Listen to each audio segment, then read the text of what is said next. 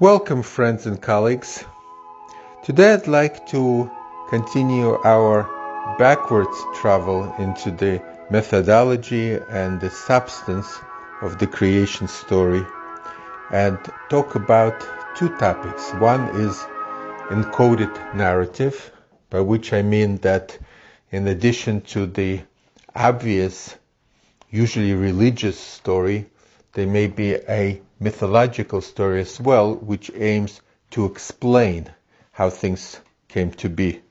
That is especially visible substratum of meaning in the creation story in Genesis, but also much of the history of the family of Abraham is there also to explain how the Jewish nation came to be.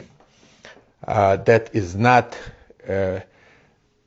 primary to the religious meaning of the story, but it's encoded into it for a careful investigator to find through various structural, linguistic, semantic, and other methods. We've spoken about some of them, like the Milah Mancha, like the theme word, and from time to time in other ways.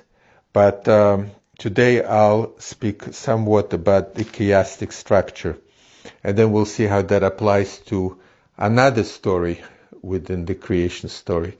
We've seen an example of this, for example, when we discovered the story of the man's relation to animals and his separation from animals, which is encoded in the religious story of man's sin and failing in the Garden of Eden. We've seen that on other occasions as well, and this kind of an encoded story is what I would try to focus on a bit and explain. So first of all, the chiastic structure. The chiastic structure is a fairly modern approach in which there's an assumption that the narrative in the Bible is read not only forward, but also forward to the middle, backward to the middle, and that the middle actually provides a key for understanding the story. We in the Western world are used to chronological stories. The way to organize experience is in time. You go from when it started to when it ended and everything in between, and this is your classical 19th century novel, and this is how we are taught to read.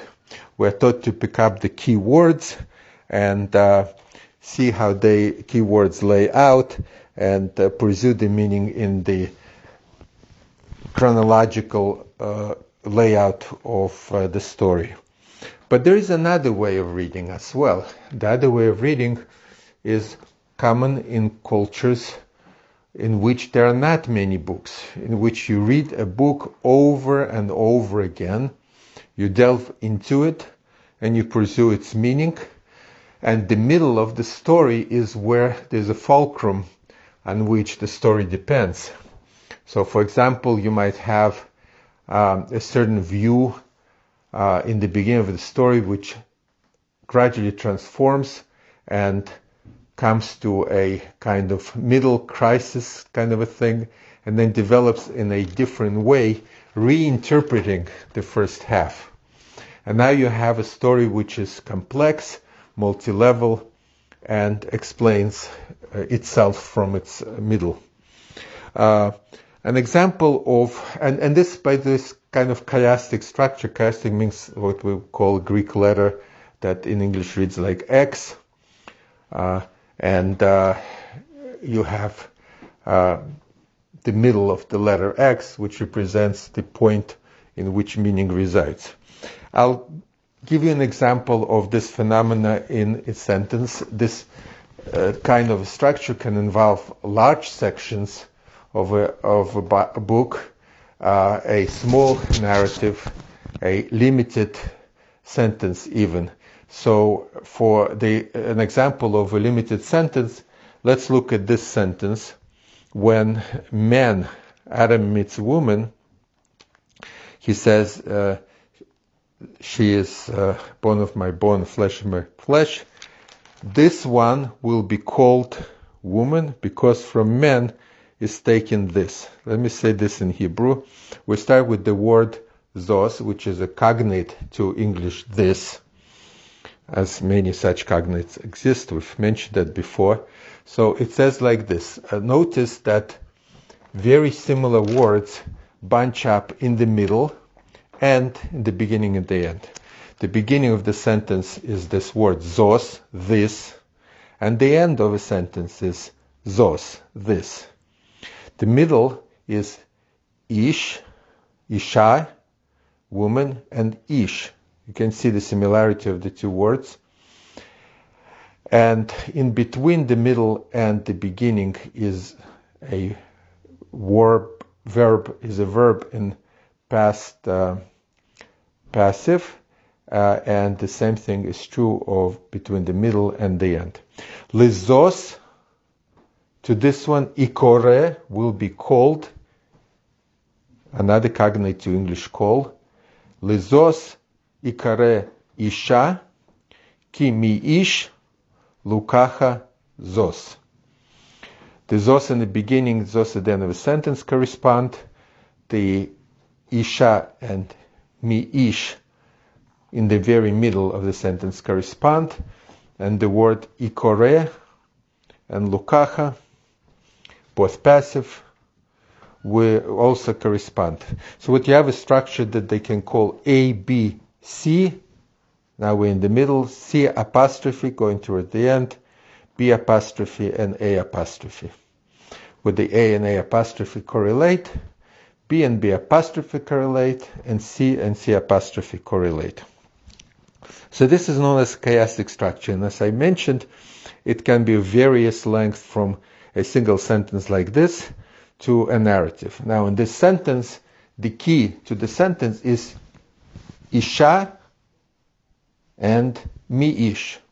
So the key of the sentence is the relationship between man and woman. And it draws the reader into the middle, and then the reader, of course, has to reread the sentence and realize the emphasis which is on the man and woman. It's not on calling and it's not on taking. It is specifically on man and woman, and it illuminates the meaning of the entire sentence.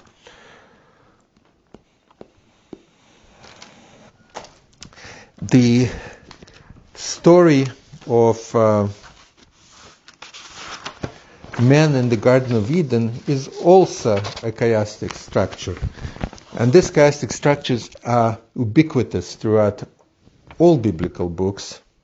But let's look at the man in the Garden of Eden. So the story starts with the plight of the earth when there's no man to work the soil. Garden is planted in the east of Eden. Adam is formed from the earth and placed beside the tree of life. That I would call that A. And by the way, I want to give credit to Jonathan Grossman's book Creation, the Story of Beginning, published by the Maggid Tanakh Companions, on page 104, who delineates the structure. So A is the plight of the earth without man. B is the search for fitting helper, the creation of animals, woman, naming of the woman, men and woman are naked. C, the character's sin. The serpent convinces the woman to eat from the tree. Man then eats from the tree. D, and this is our middle that illuminates everything. Man and woman hide from God, dialogue between God and the sinners. C apostrophe. Sinners are punished, the serpent is punished, woman is punished, man is punished. B apostrophe. Woman receives a new name. Adam and Eve are clothed in garments of skin. In A apostrophe, Adam and Eve are banished from the garden, distanced from the tree of life, to work the soil from which he was taken. And the cherubim are stationed east of the Garden of Eden. If you compare the A part with the A apostrophe part, you'll see similar language. If you compare B to the B apostrophe, you see similar language. If you compare C to C apostrophe, you see similar language. And there is the center of the narrative, and it explains it. So according to this, the key to the narrative is man and God, man and woman trying to hide from God, and the relationship of God and men.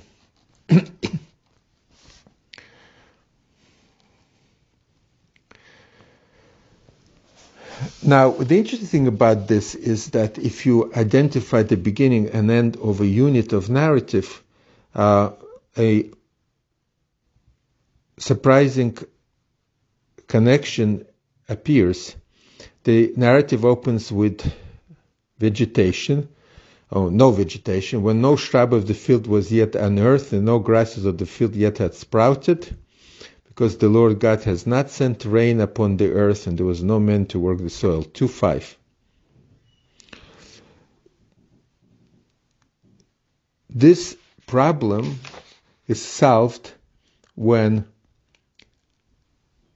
in 3:23 the Lord God sent him away from the Garden of Eden to work the soil from which he was taken. So here again, A is there's no man to work the earth. A apostrophe is that God sent the man away from the Garden of Eden to work this earth from which he was taken. That's just one example of these things. God puts man in the garden le'avdo le'shamro, to work and watch it, and he puts the kruvim to lishmor, to watch the way to the Garden of Eden, and there are many parallels in language and structure and syntax between the A and A1, B and B1, C and C1, I should say C apostrophe, and D, the middle of the story. In a larger sense, this also completes the creation story as well. We have talked a bit about first chapter of Genesis being an anticipation of the second chapter, and I won't go into this too much, but there's a well-known view that chapter 1 is a different story, or a story from a different perspective than chapter 2. We had a podcast on that topic. But when you read it in this manner, in the chiastic kind of structure, you will find that the two are not contradictory. In fact, chapter 1 leads into chapter 2. And I have a lecture on that before, and it will be sufficient to refer yourself to that. What's also quite interesting is that I found another commentator that who also thought that the first and the second chapter are connected, based on specifically on the language of the two chapters and the foreshadowing back and forth, somewhat different from the way I understood it, but certainly also confirming that the two chapters are the same. So that's the power of the method. The commentator was George W. Coates in the book called Genesis, published in Grand Rapids, 1983. And his discussion of another work by Stordalen, Stordalen, Echoes of Eden, page 198 to 201. Fine. Once we appreciate that the story is not solely about man's sin, we do see in the chiastic structure that it comes in the middle, and it is about the relationship of God and man. But we also realize from the encoded story, based on the chiastic structure as well, and the similarity of language between A and A apostrophe and B apostrophe, etc., that there is another story going on as well. And what is that other story? Last time we spoke about the placement of the four rivers and what its meaning is in the middle of the creation of man. And I suggested that it also explains, in addition to my story, it explains the obvious language of how did rivers come to be and why there's water there. In other words, we know about the water that was above the heaven and below the heaven, they were separated. We know about the water which is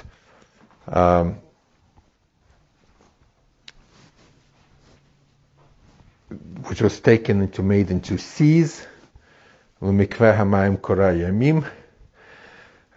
a dry land. But what's this river water doing in the middle of the dry land? That's a question that needs to be answered. And the answer is the passage about the 4 rivers that comes in the middle of creation of man, that man needs rivers to work the land. So we see here an example of a concurrent other story going on in the middle of the religious story, or on the surface of it. Similarly, the story of the expulsion from the Garden of Eden is primarily a religious story, no question about that. It's about man's interaction with God after man had disobeyed God's command. However, it is also a story of agriculture. It also explains that man had his start in working the land in Eden. There were rivers that separated out of Eden. The river went out of Eden, separated into 4 parts. And man was originally charged with working the ground of the Garden of Eden. And when he was sent out of Eden, now he works the land of the entire world. So this kind of a story is another story which is below the surface. Now, another way to explain is that the primary purpose of the story of creation is to teach us about God, His mastery over the world, His relationship to man who He had created, and what man owes, and the reward and punishment that comes with obedience or disobedience to God's command. However, there's also a mythological aspect. So we look in the old stories, we find that mythology is there to explain how things came to be. It came to be because such and such happened, somebody did this and became a tree, and this is the explanation for the tree, etc., etc. And the biblical stories in that world would not go as far if they also didn't explain the origin of things. So again, the purpose of the story is religious, but encoded in it is mythological, explanatory retelling of how things came to be and why they are now the way they are. Now, does that mean it could be argued that there was a mythological story and then it was repurposed and reworked to serve religious ends? I do not think so. I do not believe this is correct. Why? Because the obvious surface story, what person understands and first hearing the story before delving deeply into it, is clearly a religious one. The mythological level is hidden in structure, allusions, repeated language, and many literary techniques. And was that the original stratum of the story that was repurposed? You should find the opposite. You should find the mythological aspect very visible and the religious aspect more hidden with various techniques. And in fact, it is the opposite of what you find. So, my dear reader, today we learned another thing. We learned that the multi-level biblical narrative contains within it many levels of meaning. We spoke about the religious and the mythological level, but don't forget that there is also ethical, and there is, at least in Jewish interpretation, also legal component.